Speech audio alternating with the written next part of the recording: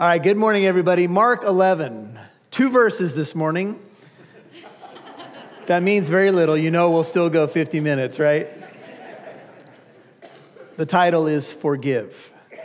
Mark 11, 25 and 26. Let's turn there in our Bibles.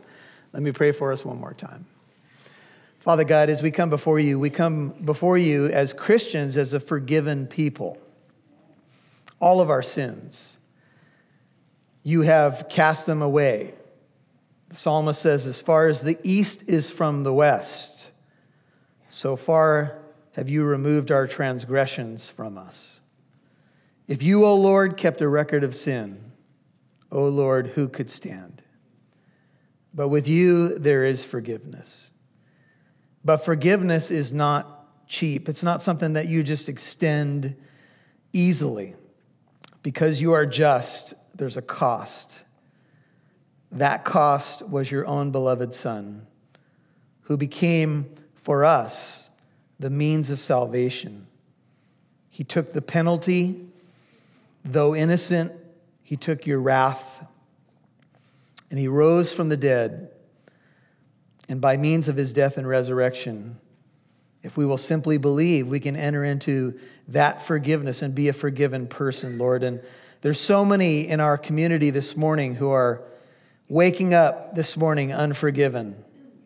There are people who are trying to sleep off a hangover. There are people who are in desperate straits. Some are suicidal. But it's not just people without, Lord. It's people within that struggle with forgiveness. We struggle with it as believers. We struggle with it in the church, in our marriages, in our friendships. And Father, we need a healing balm. We need your heart to truly forgive. We're going to acknowledge as we pray, Lord, that forgiveness can be a challenging thing to us. And we need to understand what you say about it and what we're to do about it. Ultimately, Lord, this is another area of the Christian life that can only truly be accomplished by the power of your Holy Spirit. So we're just going to ask that you would move mightily in our midst and give us ears to hear what you want to say to us. In Jesus' name I pray. Amen. Okay, here's the verses, Mark 11, 25. And whenever you stand praying, Mark 11, 25, forgive. This is Jesus speaking, by the way. He says, if you have anything against anyone, so that your Father also who is in heaven may forgive you your transgressions. But if you do not forgive, neither will your Father who is in heaven forgive your transgressions. That's Mark 11, 25 and 26. I want you to notice that in both verses, the word is transgression. It's not the word sins, and there's a difference in both Hebrew and Greek of the idea. When you read the word for sin in the New Testament, it's a word called hamartia. And that's a word that just simply means we all are imperfect. We all miss the bullseye. We're all sinners. We miss the mark. But that's not the word that's used here. The word that's used here is a transgression. The best way simply to explain a transgression is that we know the line. Let's say we can look at a commandment of God, thou shalt not do this, and we see the line and it's clear in our minds and we still decide to step over it. Here's the word, we transgress it. We step over that line and it becomes sin. The word transgress means an error. It means to do something with willful intent. It's not simply, oops, I made a mistake. It's, no, I really thought that one through and I decided to do it anyway. And that's the word here that's used here for transgressions. Jesus says, whenever you stand praying, forgive. I would say to you that forgiveness is probably one of those things that we all think we've done really well until we start revisiting our past and maybe even our recent past. And we realize that forgiveness can be a tricky thing. I want to define the word for a second just so we all understand what forgiveness is, because it's one of those words that we can easily pass by and say, I know what it means. But here's what forgiveness is. It's a Greek word called aphemi. And it literally means, here's a definition if you're taking notes, forgiveness means to send forth, to send away. It has the idea of this, that when you truly forgive somebody, you send away what they did. You get rid of it. It's no longer there. It's captured in an Old Testament account of the scapegoat. And what Israel would do on the Day of Atonement, or Yom Kippur, is they would have two goats. One goat would be slaughtered and another goat would be sent off into the wilderness. And the high priest was supposed to lay hands on the head of the goat, in this case the scapegoat, and he was to confess the sins of the nation. And once he did that, and I think this is largely symbolic, but he would confess the sins, and that scapegoat would be released into the wilderness. The idea was symbolically never to be seen again. And that's the idea of what God does with our sins. They're never to come back. They're never to be revisited. They go off somewhere where they're gone forever. They are buried in the depth of the sea, to use another biblical analogy, and there's a no fishing sign posted there, which is really good news. However, they found out something about this scapegoat. It was kind of like your lost cat or your lost dog. Sometimes the scapegoat would come back, and it would ruin the whole picture, because here it came back, no, carrying all of our sins, no. So they actually took some extreme measures. And as the Day of Atonement unfolded in the life of Israel, they would actually take this goat and they would take it to the brow of a hill and they would throw it off the hill to ensure that it would not return with the sins of the people. In the ministry of Jesus, when he's in his own hometown in Nazareth, he preaches in the synagogue there. And it says that the people were amazed at the gracious words that were falling from his lips. Later, even his enemies would say, nobody ever spoke like this man spoke. But when he began to address some hard subjects in the synagogue, the Bible says the town folk took him to the brow of a hill and they were intending to throw him off.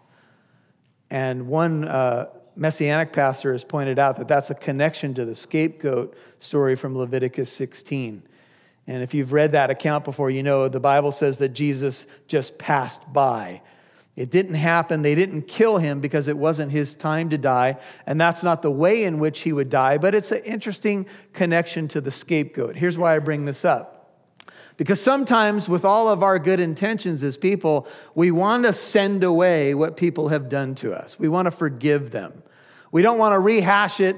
We want to truly bury the hatchet, and we don't want to leave the handle sticking out for a later convenient time. Amen? We say, we've forgiven people, but then we bring things up from, the 1980s, for those of us who have been alive that long. Do you remember when you took the last cookie? 1986. I never forgot that. That kind of stuff.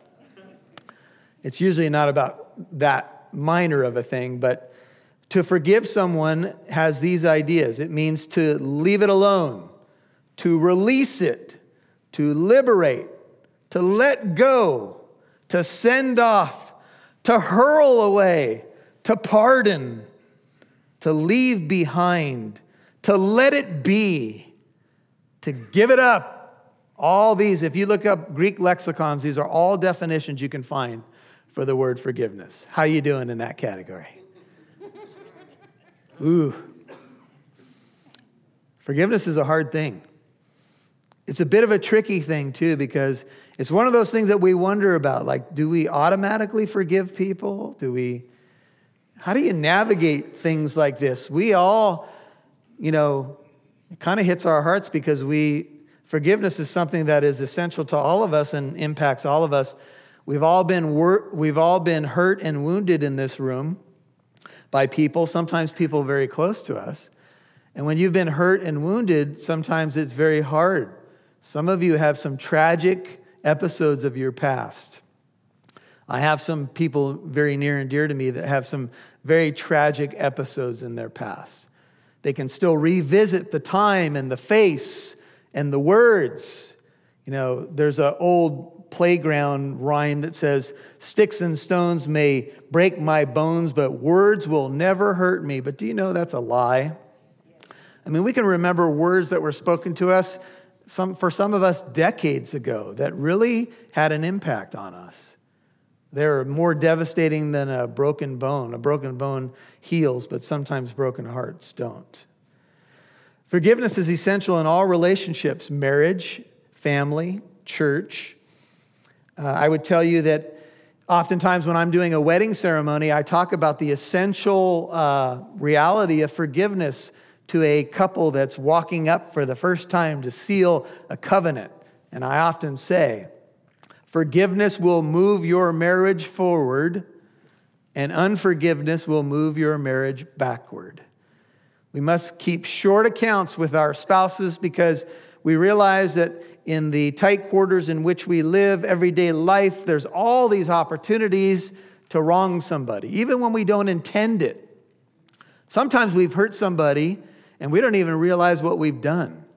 Have you ever had somebody come to you and they express to you that they've been holding on to resentment in their heart over some exchange, and you're like, what exchange? And for years, they've been holding on to something and you didn't even realize. And maybe it was a word you said in passing or even a perception about body language. Ever had that happen before? I thought you were mad at me, Pastor Michael. What are you talking about?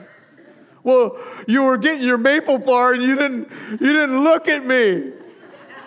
That's because I was focused on my maple bar, man. It had nothing to do with you.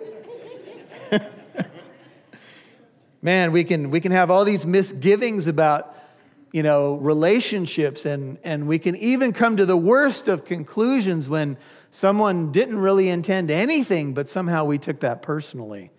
There's so many issues that come from this idea of forgiveness. Jesus says, whenever you stand praying, Mark 11:25, forgive. The normal Jewish way to pray was to stand. Sometimes they would stand actually lifting their hands in prayer. We often feel like, well, maybe we should kneel or bow our heads or close our eyes.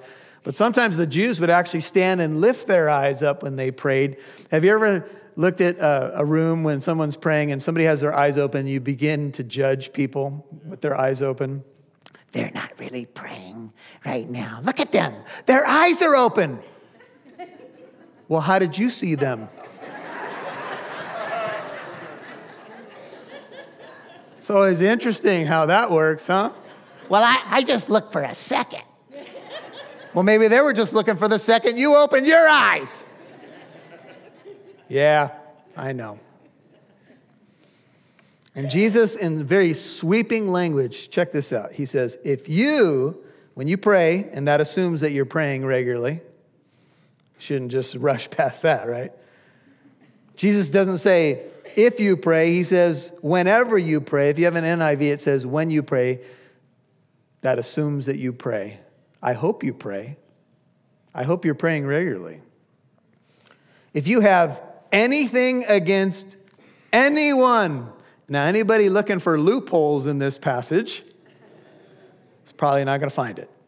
Because these are very sweeping statements. Anything against anyone? Lord, can you clarify? Can we get the Greek definition of those words? Anything against anyone? Clarification? Any small print in the contract? No, nothing.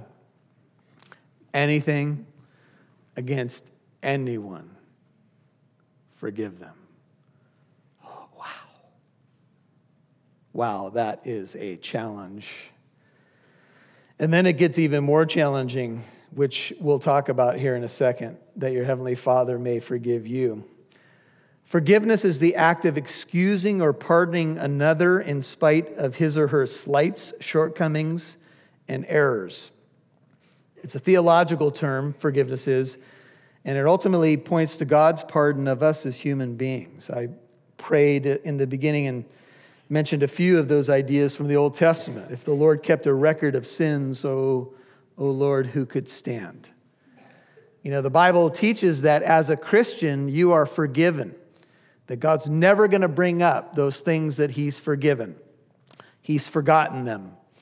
Now, I don't think that theologically that means that God doesn't know what you did, and I don't think that means practically that we're not going to remember what people did to us.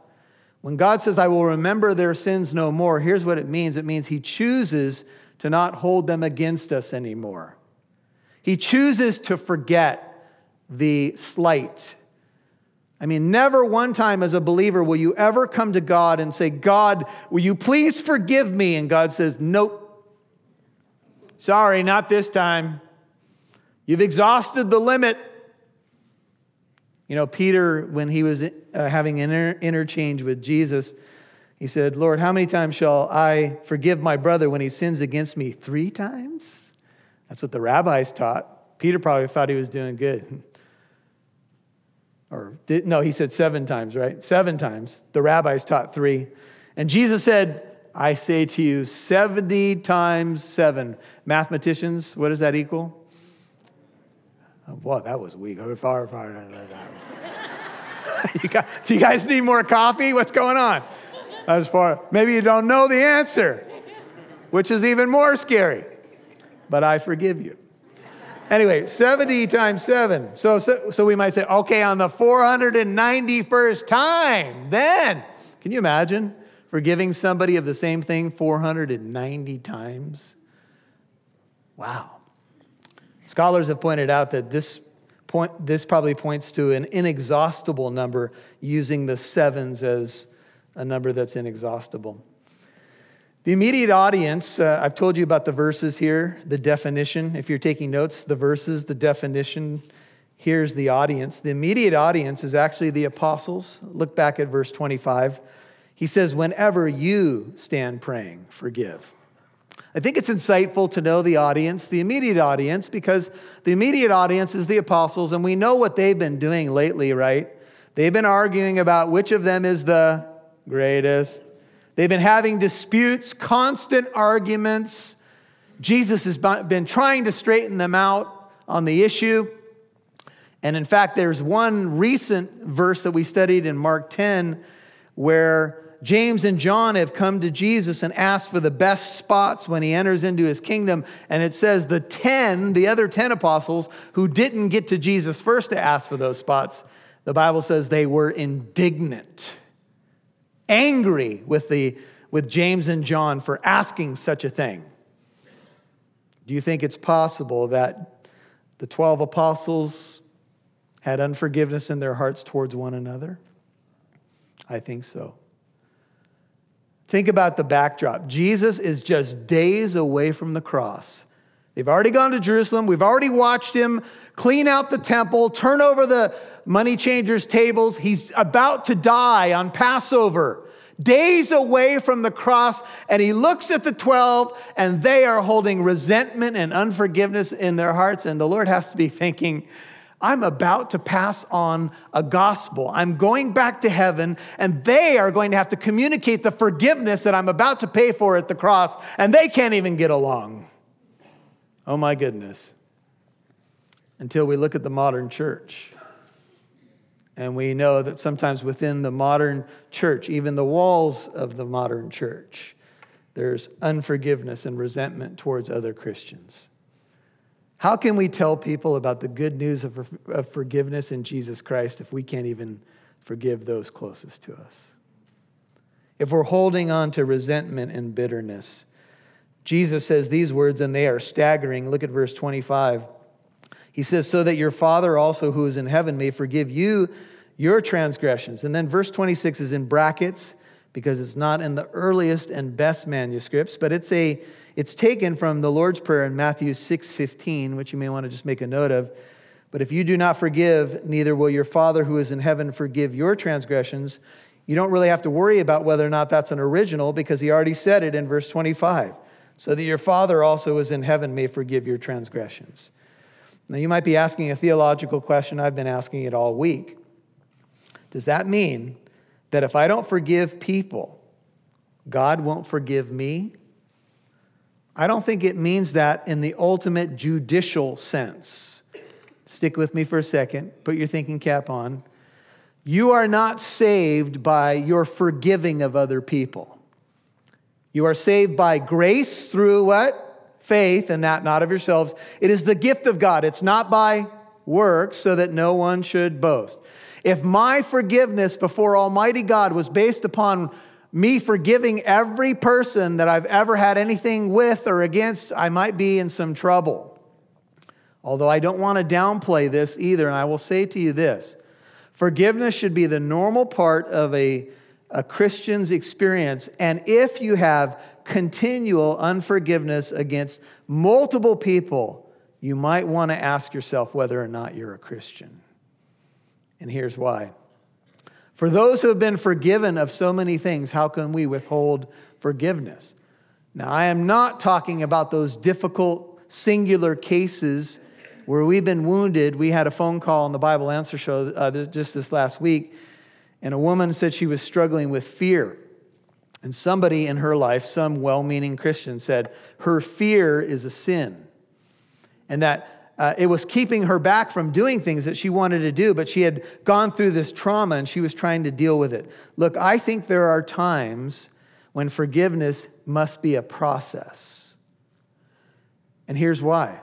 Because I think if you try to say you've forgiven somebody and it's not true, then you're just trying to do something to be back in good standing with God.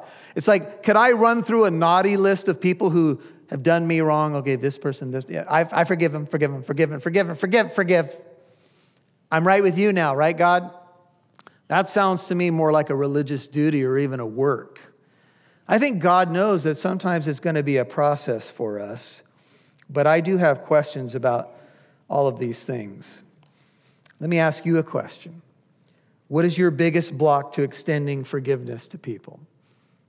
Could it be pride, hurt, bitterness?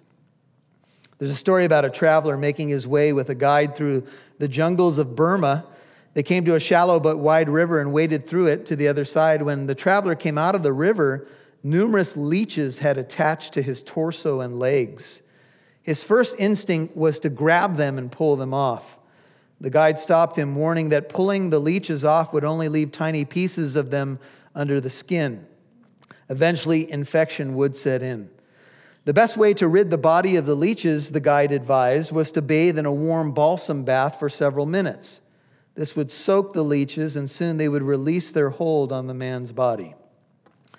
This writer says, when I've been significantly injured by another person, I cannot simply yank the injury from myself and expect that all bitterness, malice, and emotion will be gone.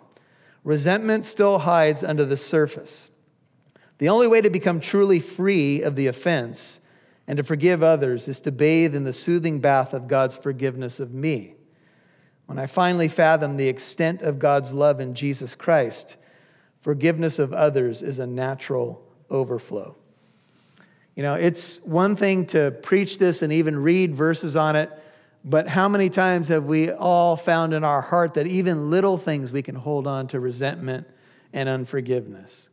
You know, it could be a minor offense, but we're like, well, how dare you? How could you do that to me? And all of a sudden we can find that forgiveness is not as easy as some might say. I don't think that your forgiveness is based upon whether or not you forgive people in an ultimate sense. But I think your forgiveness, assuming that you're a Christian this morning, will affect your prayer life and will affect your relationship with others.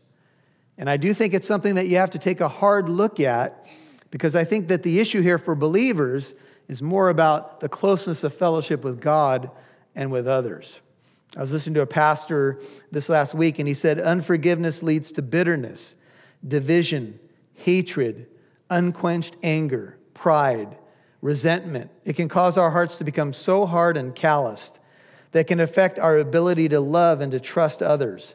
And ultimately if unforgiveness, if it's an ongoing attitude, could very well make evident that we are not believers at all. Now let's look a little deeper. Let's ask the question, what's at stake here? Number one, if you're taking notes, and I'm asking the question now, what's at stake here? Our relationship with God and others is at stake here. I want you to turn for a moment to the Lord's Prayer, what's known as the Lord's Prayer, which is Matthew 6. Matthew 6. The disciples had asked Jesus a critical question. They said, Lord, teach us to pray. They had watched him pray so many times, and finally they decided they'd ask him how they should pray. This is not a prayer, I do not believe, that has to be repeated word for word as a regular prayer, although there's no problem with that. And if you enjoy doing that, that's fine. But I think what Jesus is really teaching is the essence of how our normal prayer life should look and what the content of those prayers should be. Matthew 6:9, Jesus says, "Pray then in this way. Our Father who art in heaven, hallowed be thy name. Thy kingdom come, thy will be done on earth as it is in heaven." Matthew 6:11. "Give us this day our daily bread, and forgive us our debts as we also have forgiven our debtors. And do not lead us into temptation, but deliver us from evil. For thine is the kingdom and the power and the glory forever. Amen. For if," Matthew 6:14, "you forgive men for their transgressions, your heavenly Father will also forgive you. But if you do not forgive men, then your Father will not forgive your transgressions." Perhaps since this is in the Sermon on the Mount, the famous Sermon on the Mount, perhaps one of the ways that we should take this is that we should take this as the difference between a person who claims to be religious in a ritual way and a person who's truly regenerate. I think there's a difference between a person who says they believe in God and a person who's actually born again. I think that this will be the regular part of a born again believer's life, is to extend and receive forgiveness. God's forgiveness of sin is not the direct result of our forgiving others, but it is based on our realizing what forgiveness means in our lives. And we should note here that Jesus is mentioning twice when you pray. Now, I'd ask you to turn to Matthew 18, same book, Matthew 18. We'll look at we'll start in verse 21 there. But I want to remind you that in Mark 11, Jesus had just talked about mountain-moving faith. He said to the apostles in Mark 11, and you can go back and look at this later, he said, "I say to you, if you say to this mountain, be removed and cast into the sea, and you believe and you don't doubt, it'll happen." Now, the common Jewish expression that we all need to understand is the Jews saw a mountain being removed or relocated as a mountain of challenges and difficulties. It was very common in Jewish vernacular to say, "I have a mountain of problems." And Jesus said that mountain can be removed by praying faith. Now, here is the analogy I want to give you this morning. I think sometimes the hardest mountains to move in our lives are not to say to a literal mountain, "Move," and watch it go. I think it has to do with a mountain of difficulty. And one of the main difficulties that we have sometimes is letting go of hurts and wounds. And sometimes, stick with me, brothers and sisters, they begin to rise up like a mountain in our lives. They stack one upon another, and sometimes we feel like we're under the weight of that mountain, and often that mountain obscures people's view of the gospel. How can a Christian holding on to resentment and bitterness in their heart that's become a mountain in their own lives show forth the glory of the gospel? We saw the case in South Carolina when that man, I don't remember how long ago it was now, but it was a while ago, but not that long ago, went into a South Carolina church, joined the Bible study, had a gun, and killed multiple people inside that church in South Carolina. Just devastating. They welcomed him in. It certainly appeared to be a hate crime. He was a white guy. He shot a bunch of black people. He was trying to make a statement. It came out that there was stuff about his past where there was racism there. But he killed some of our brothers and sisters in Jesus Christ. And what amazed me about those families is that when he was in the court and the family members had a chance to address him one after the other, they were extending forgiveness to that man. They were saying, "Look, you took one of the most important people in my life away from me, but I forgive you. And I pray that God will have mercy on your soul." And I tell you what, folks, you look at that and you're like, wow. That is an incredible, I guess you would say, an incredible testimony to the gospel. In Matthew 18, verse 21, let's pick up the story there. Peter came and said to him, "Lord, Matthew 18, 21, how often shall my brother sin against me and I forgive him? Up to 7 times? Jesus said to him, "I do not say to you up to 7 times, but up to 70 times 7. For this reason, the kingdom of heaven," Matthew 18, 23, "may be compared to a certain king who wished to settle accounts with his slaves or servants. When he had begun to settle them, there was brought to him one who owed him 10,000 talents. Let's just say that number is a number where he could never pay off what he owed this king. It would take him something like 16,000 years if he gave all his daily wages to the king to pay off this debt. But since he did not have the means to repay, the Lord commanded him to be sold along with his wife and children, all that he had, and repayment be made. The slave, therefore, falling down, prostrated himself before him, the king, and he said, "Have patience with me, and I will repay you everything." And the Lord of that slave felt compassion. And he released him and forgave him the debt. But the slave went out and found one of his fellow slaves who owed him 100 denarii, about 3 months' worth of wages for a common laborer. And he seized him and he began to choke him, saying, "Pay back what you owe." So his fellow slave fell down and began to entreat him, saying, "Have patience with me, and I will repay you." He was unwilling, however. He went and threw him in prison until he should pay back what he owed. So when his fellow slaves saw what had happened, they were deeply grieved. They came and reported to their Lord all that had happened. Then summoning him, his Lord said to him, "You wicked slave, I forgave you all that debt because you entreated me. Should you not also have had mercy on your fellow slave, even as I had mercy on you?" And his Lord, moved with anger, handed him over to the torturers until he should repay all that was owed him.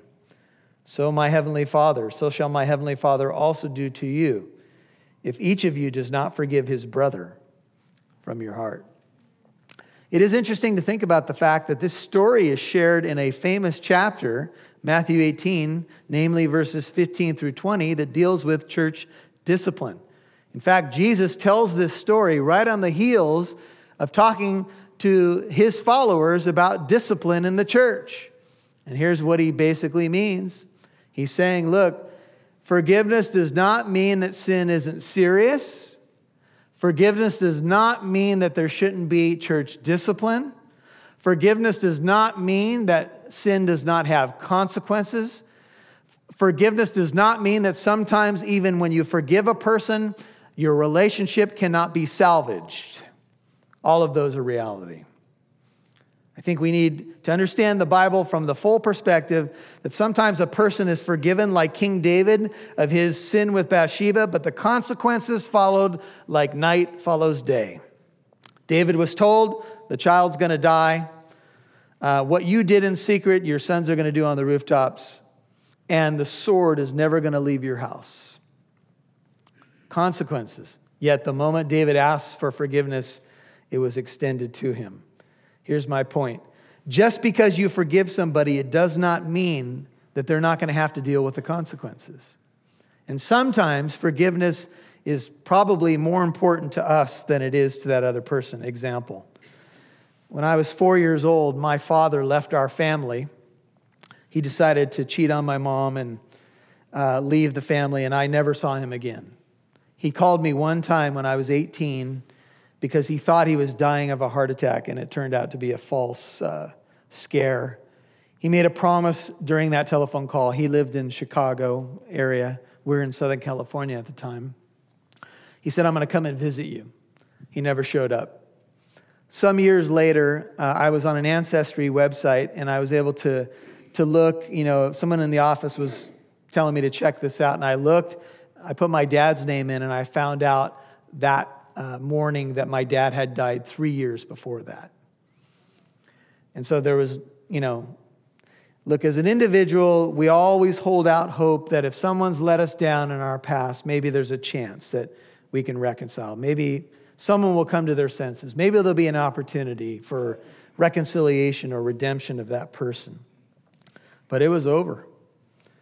And I had to settle something in my heart. I had to forgive my father. I don't know if my forgiveness meant anything to him because he never spoke to me and he never knew what was going on in my heart. But I needed to forgive my dad. Everybody understand that? I needed to let it go. I needed to release my father into God's hands and say, Lord, whatever was going on in his life, he made his decisions, and I'm just going to release him into your care. I don't know if my dad's in heaven. I don't know if my dad did any business with God before he died. I have no idea. But for the sake of who I am and what resentment and bitterness would do to me, I'm letting it go. And, sometimes our forgiveness has very little to do with anybody. Years ago, when Bill Clinton was up to his shenanigans in the White House, Billy Graham was interviewed, and Billy Graham said, "I forgive Bill Clinton." And some of us said, "Well, Billy, that's nice, but I'm not sure that really matters." I understand what Billy Graham was saying. He was extending grace, but none of us really knew if Bill Clinton had repented of what he did. And ultimately, what had to happen there is that act, which is duplicated on this planet who knows how many times during a week, was really between that person and God and the persons that he had sinned against. Everybody with me? So sometimes we just forgive people because that's what we need to do. And as a believer, the Bible says these words: if we confess our sins, 1 John 1:9, He, God, is faithful and righteous to forgive us our sins and cleanse us from all unrighteousness. Now, a lot of you have been around the church for a number of years, and you know that 1 John 1:9 is a verse that's written to Christians. Some people debate that, but I have no doubt it's written to Christians. I don't think that 1 John 1:9 is talking about that every time I confess my sin, I'm saved over and over and over again. I don't think that's what the Bible's teaching. But I think what it's saying is that I need a practical forgiveness. There's a difference between a once-for-all judicial forgiveness, here's what I mean, where God, as in a court of law, says, no longer guilty because my son paid for Michael Lance's sins. But there's a practical forgiveness, and here's what I think 1 John 1:9 is after. I think it's talking about things that muddy my relationship with God, or things that can be a hindrance to intimate fellowship with God, and that is unforgiveness in my heart. There's a parallel text that we'll take a look at together, and it's found in 1 Peter. Let's go over there, 1 Peter chapter 3. So towards the back of your New Testament, 1 Peter 3, just a single verse, but it's an important one. It's talking about a marriage here, 1 Peter 3. And the wives are addressed in verses 1 through 6, and the husbands are addressed in verse 7 of 1 Peter 3. Here's what it says.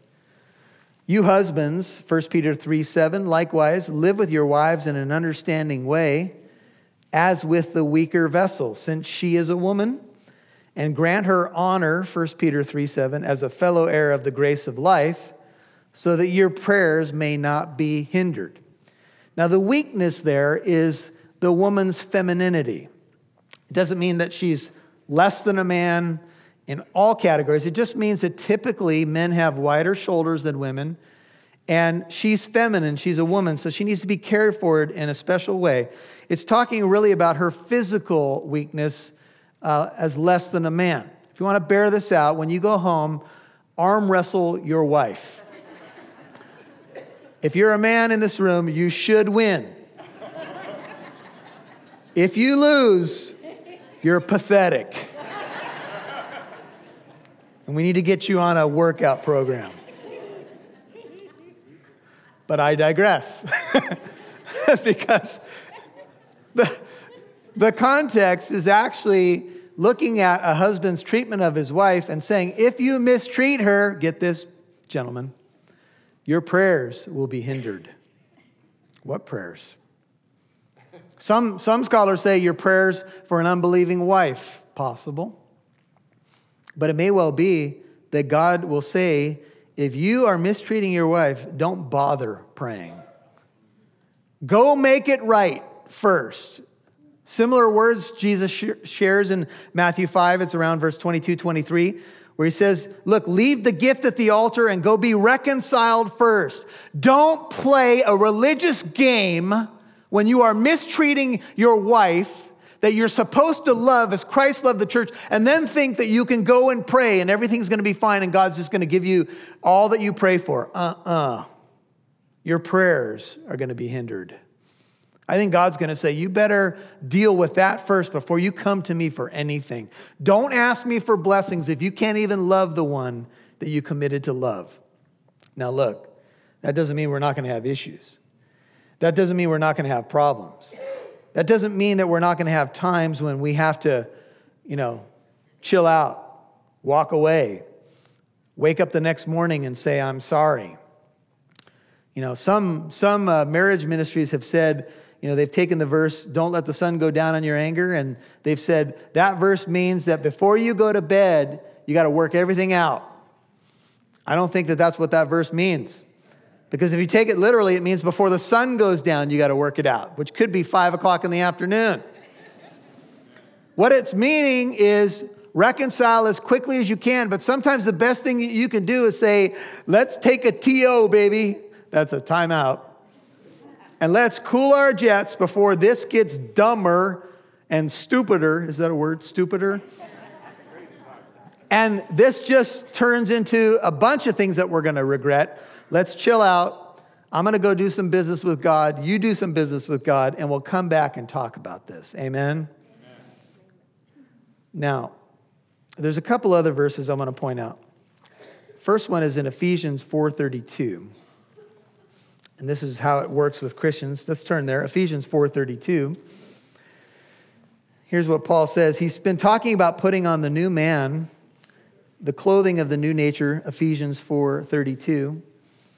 And he says these words. And before you get there, let me just explain that I think that in order for a Christian to regularly forgive, you've got to put on the clothing of the new nature, which is almost synonymous with the armor of God. Okay? When you put on the Lord Jesus Christ, he gives you the power, the eyesight, the willingness to forgive when everything in you says, no, not gonna do it. And then you go into your prayer closet and you say, oh Lord, clothe me with your power, clothe me with your heart. This is what it means to be filled with the Holy Spirit, by the way. These are all synonymous terms. Clothed with the new man, armor of God. They all mean that God is dominating your life. And then you can do things that you never thought you could do before. Like get the words out of your mouth, I forgive you. Or sometimes it's, will you forgive me? Have you ever tried that one before? Oh, there's like 2 people in the room. Boy, when we finish up, we're going to do some business with the Lord this morning. It was more than 2. Ephesians 4:32 says, be kind to one another, tender-hearted, forgiving each other just as God in Christ, what? Also has forgiven you. You should forgive each other. Did you all get that? Just as God in Christ has forgiven you. Not one time will you ever come to the Lord and he says, I won't forgive you. Just a little bit to your right is the book of Colossians. Go to chapter 3. Look at verse 12. This again is a treatment of the new man. Colossians 3:12 says, and so, as those who have been chosen of God, holy and beloved, put on a heart of compassion, kindness, humility, gentleness, and patience. Colossians 3:13. Bearing with one another and forgiving each other, whoever has a complaint against anyone. Just as the Lord forgave you, so also should you. Who writes this? Everybody? Paul. You think Paul had some things to try to forgive people for? Ever followed his missionary journeys in the book of Acts? Ever read his letter to the Corinthians?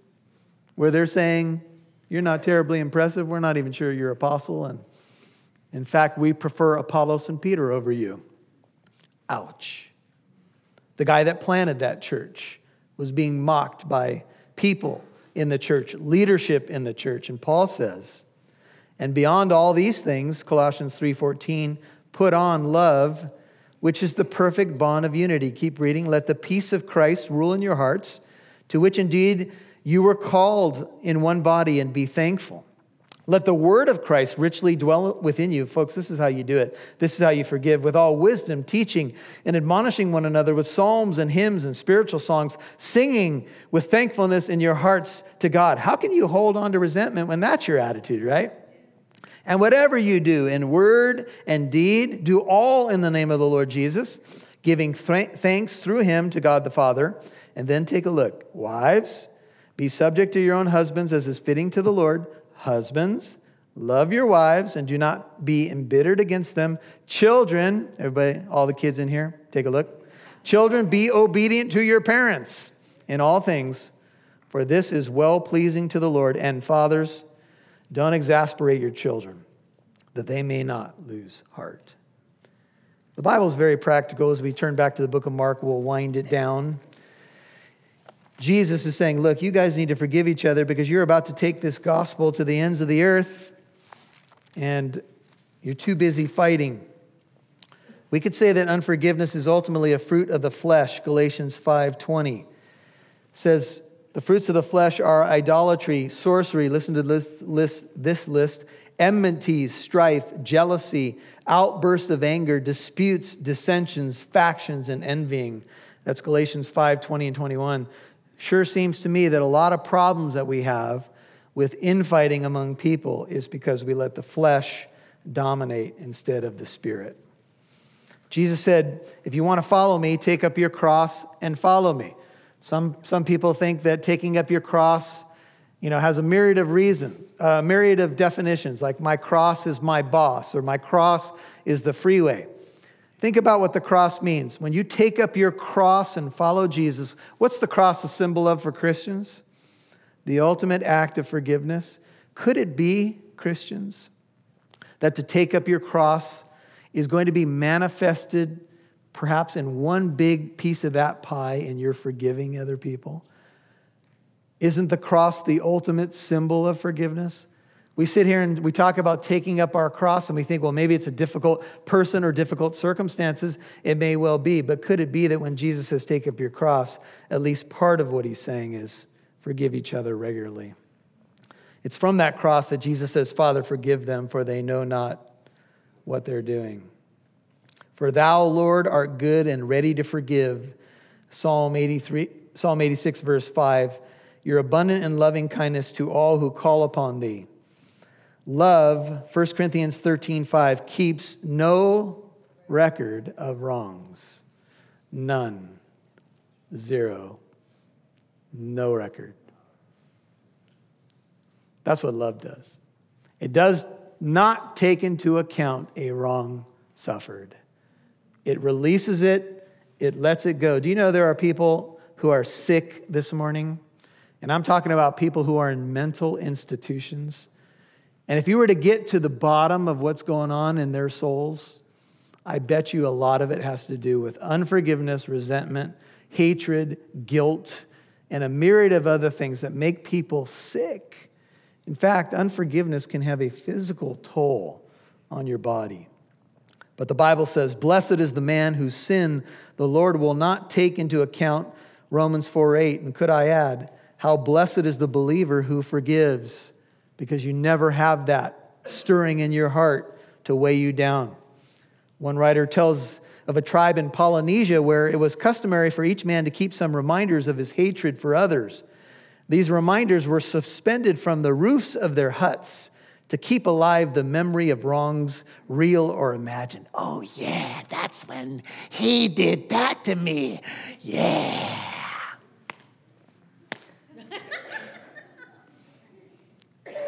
And we don't hang them from our roofs, probably. But sometimes they're still hanging from our hearts.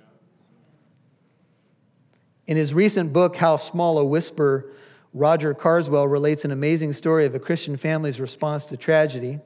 In May of 1987, 39 American seamen were killed in the Persian Gulf when an Iraqi pilot hit their ship, the USS Stark, with a missile. Newspapers carried a picture of the son of one of these seamen, a shy 5-year-old boy named John Kaiser. He was standing with his hand on his heart as his father's coffin was loaded onto a plane to take him back to the USA. His mother said, quote, I don't have to mourn or wear black because I know my husband is in heaven. I am happy because I know he is better off. Later on, she and her young son John sent a letter and an Arabic New Testament to the pilot of the Iraqi plane, addressed to, quote, the man who attacked the Stark, Dad's ship, in the hope that it will show that even the son and the wife do not hold any grudge and are at the same time praying for the one who took the life of our father. If you, O Lord, kept a record of sins, O Lord, who could stand? I don't know what you may be dealing with personally this morning, but I have a feeling that some of you are here and God has spoken directly to some situations. In fact, I would venture to say that some of you have seen faces and individuals and replayed scenarios in your heart and mind this morning that still weigh heavy on your heart. Now, I'm not saying this is easy, and I'll tell you this. As I preach this, I'm preaching to myself. I'm not talking down to anyone. But I am saying this, that it would be good for the forgiven community to practice forgiveness as regularly as we can, as much as it is possible, as much as it depends on us, we're to live at what? Peace with all people. There are some people who don't want peace with you right now. You do your part. That's all God is going to ask of you, and then you leave the rest to God. I want to take you back to Colossians. Final verse, said the preacher. Colossians 2. I want to show you the great forgiveness that we've all received in Christ. I'm going to ask the worship team to come on up, if you can hear my voice. And let's look at Colossians 2, 13 through 15. This is who we are in Christ. Colossians 2, 13. It says, when you were dead in your transgressions and the uncircumcision of your flesh, he made you alive together with him, Colossians 2:13, having forgiven us, how many? All our what? Transgressions. There's that same word. Not just that we're imperfect, but even the big mistakes that we've made. Having canceled out the certificate of debt, or the written code consisting of decrees against us, which was hostile to us, he, that is Jesus, has taken it out of the way, having nailed it to the cross. One writer says, we might better understand the expression having nailed it to the cross if we remember what was customary under Roman law. When a criminal was executed, was to hang a placard above his head indicating the nature of the crime, so that all would know why Rome was administering this vengeance or justice. J.B. Phillips says, Christ utterly wiped out the damning evidence of broken laws and commandments, which was also hung over our heads. He removed it and nailed it to the cross. John MacArthur said, canceled out means to wipe off. It's like erasing a blackboard. Ancient documents were commonly written on either papyrus or paper-like material made with bulrush plant, or vellum, which was made from an animal's hide. The ink used then had no acid in it and did not soak into the writing material. Since the ink remained on the surface, it could be wiped off by the scribe if he wanted to reuse the material. Paul says here that God has wiped off our certificate of debt. He has erased it in full. He is no longer holding our sins against us. And all God's people said, Amen. And now we have a ministry. And our ministry, since we're a new creation in Christ, is a ministry of reconciliation. See, God has reconciled us back to himself through his Son. He's no longer charging our sins against us. And we have received now a ministry of reconciliation, as though God were pleading through us for people to be reconciled to God. For he made him who knew no sin to be sin on our behalf, that in him we might become what? The righteousness of God. We have a ministry. It's a ministry to proclaim from the housetops that forgiveness is available in Christ if we will simply turn and trust in him. He bore in his body our sins on the tree, that we might die to sin and live to righteousness. For by his wounds we were healed. Would you bow with me? Father, thank you that we were all like sheep going astray, but now we have returned to the shepherd and guardian of our souls. Thank you that forgiveness is ours in Christ. Lord, help us to be a forgiving people. Help that person who may be wrestling with unforgiveness. And for those who may have just a past experience that's hard to release to you, it's hard to release that person. I know that might be a process, but give them the grace that they need as well. Just help us to hear your voice, Lord. Whatever has been valuable from my lips, let people hold on to it. Whatever they need to just brush aside that's not from you, let them quickly forget it. But I pray That in these moments, Lord, we'll experience anew your forgiveness of us and help us to extend it and receive it and in regards to other people. If you're not a Christian, you haven't experienced that first forgiveness that you need, that judicial forgiveness, you must turn to Christ now. There's no time like the present. You don't know that you're going to have tomorrow. Do it today. It's something like this. If you're not a Christian, you're not sure, God forbid, if you died tonight, you would end up in heaven. Something like this. Jesus, pray it out loud if it's you. Save me. Thank you that love drove you to that cross. Thank you that love held you to that cross. Thank you that you paid the price for my sin. Thank you for your resurrection. I believe. And I turn to you. I ask that you'll forgive me of my sins. Give me a new start. Help me to forgive others who have hurt me. Help me even to forgive myself this morning. If you're a prodigal and you've been running from God, or maybe there's some things that have stirred in your heart because of this morning, lay them at the feet of Jesus. Lay them at the foot of the cross. Release that stuff to God. We often talk about letting go of fear and anger. Let's let go of unforgiveness. Father, help us to release it to you. And I pray for the precious people here at Living Truth. You'll just bless them, strengthen them in every way they need it. In Jesus' name, amen.